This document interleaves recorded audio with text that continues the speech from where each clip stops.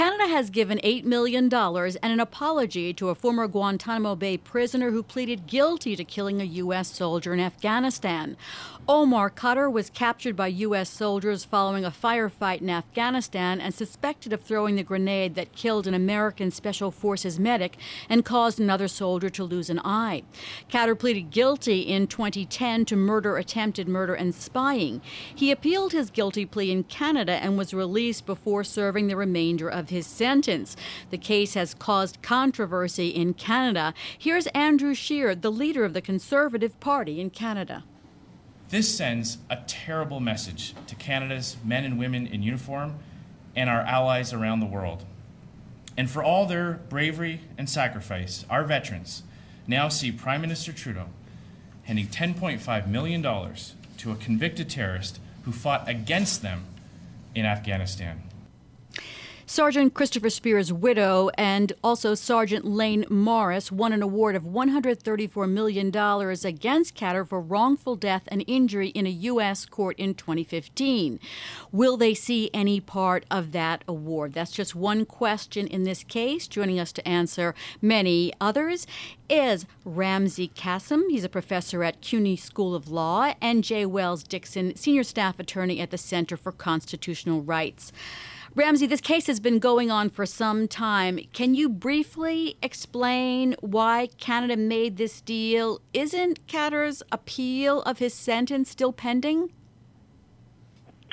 Yeah, that's right. Khadr's appeal of his sentence is still pending, but the reason why the Canadian government has offered and paid compensation to Omar Khadr at this point is because of Canada's role in his unlawful imprisonment at Guantanamo and his interrogation there. The Canadians sent a team of interrogators there, and perhaps the single most important fact about the case of Omar Khadr that was left out in your earlier summary is that Omar Khadr was a child soldier. He was one of many child soldiers who were imprisoned by the United States at Guantanamo and in other facilities. And at the time of the alleged acts that led to his conviction, he was a minor. And when he was questioned by Canadian interrogators at Guantanamo, he was still a minor. And I think as a result of all of these facts, the Canadian government has done the right thing here by giving him compensation for its own role in the violation of his rights. Well, Wells, a lot of people are going to think this is crazy, that you'd give this money to somebody who has admitted killing an American soldier and blinding another one. Is he going to keep this money, or is the family going to be able to get it? Well, I think that remains to be seen. I suspect it's very unlikely that the family will be able to get this money, because I have to emphasize what Ramzi said, which is that Omar Khadr was a child, right? And there's also no dispute at this point that he suffered torture and abuse at Guantanamo, and that Canada was complicit in that. I mean, that was essentially the finding of the Canadian Supreme Court in 2010. And as the Prime Minister, Justin Trudeau, recognized, there are legal consequences for that, right? You can't just decide when you're going to comply with the law and when you're not going to.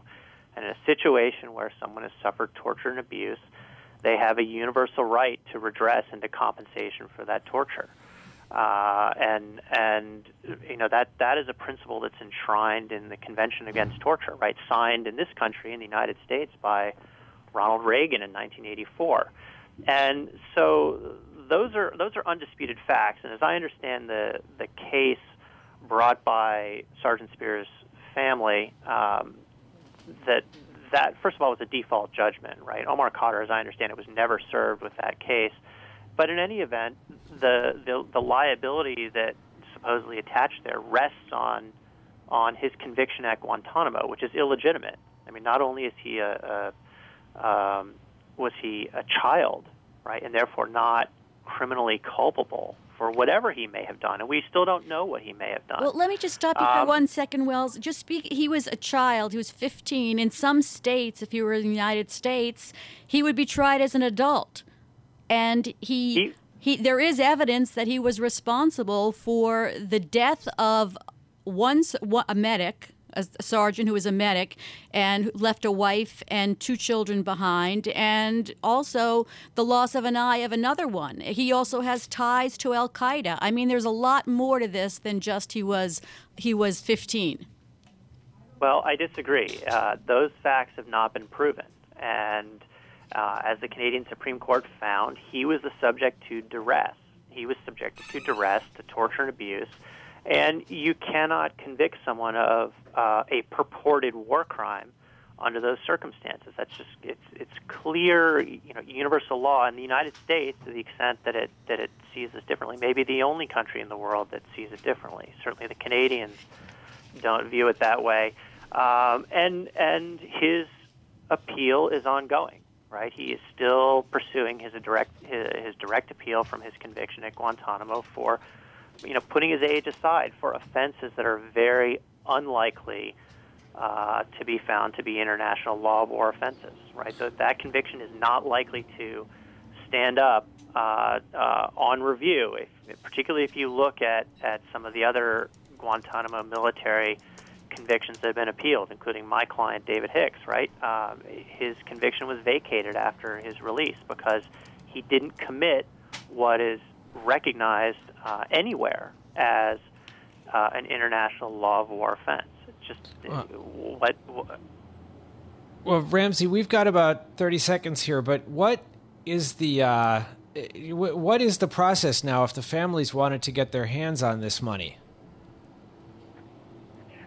I'm really not very familiar with Canadian procedure. I mean, my understanding is that the family has initiated a proceeding in Canada to try to do precisely that, and I'm guessing that the Canadian justice system will take its course and ultimately reach a determination as to whether or not, Sergeant Spears' family will get a share or, some part of Mr. Khadr's recovery. Wells, from what I've read, there's very little chance that the widow or the sergeant will get a share. Is that your understanding? That is my understanding, yes. All right. Well, thank you both for being on Bloomberg Law. That's J. Wells Dixon, Senior Staff Attorney at the Center for Constitutional Rights, and Ramzi Kassem, Professor at CUNY School of Law. That's it for this edition of Bloomberg Law. We'll be back tomorrow. Thanks to our technical director, Chris Tricomi, and our producer, David Sucherman.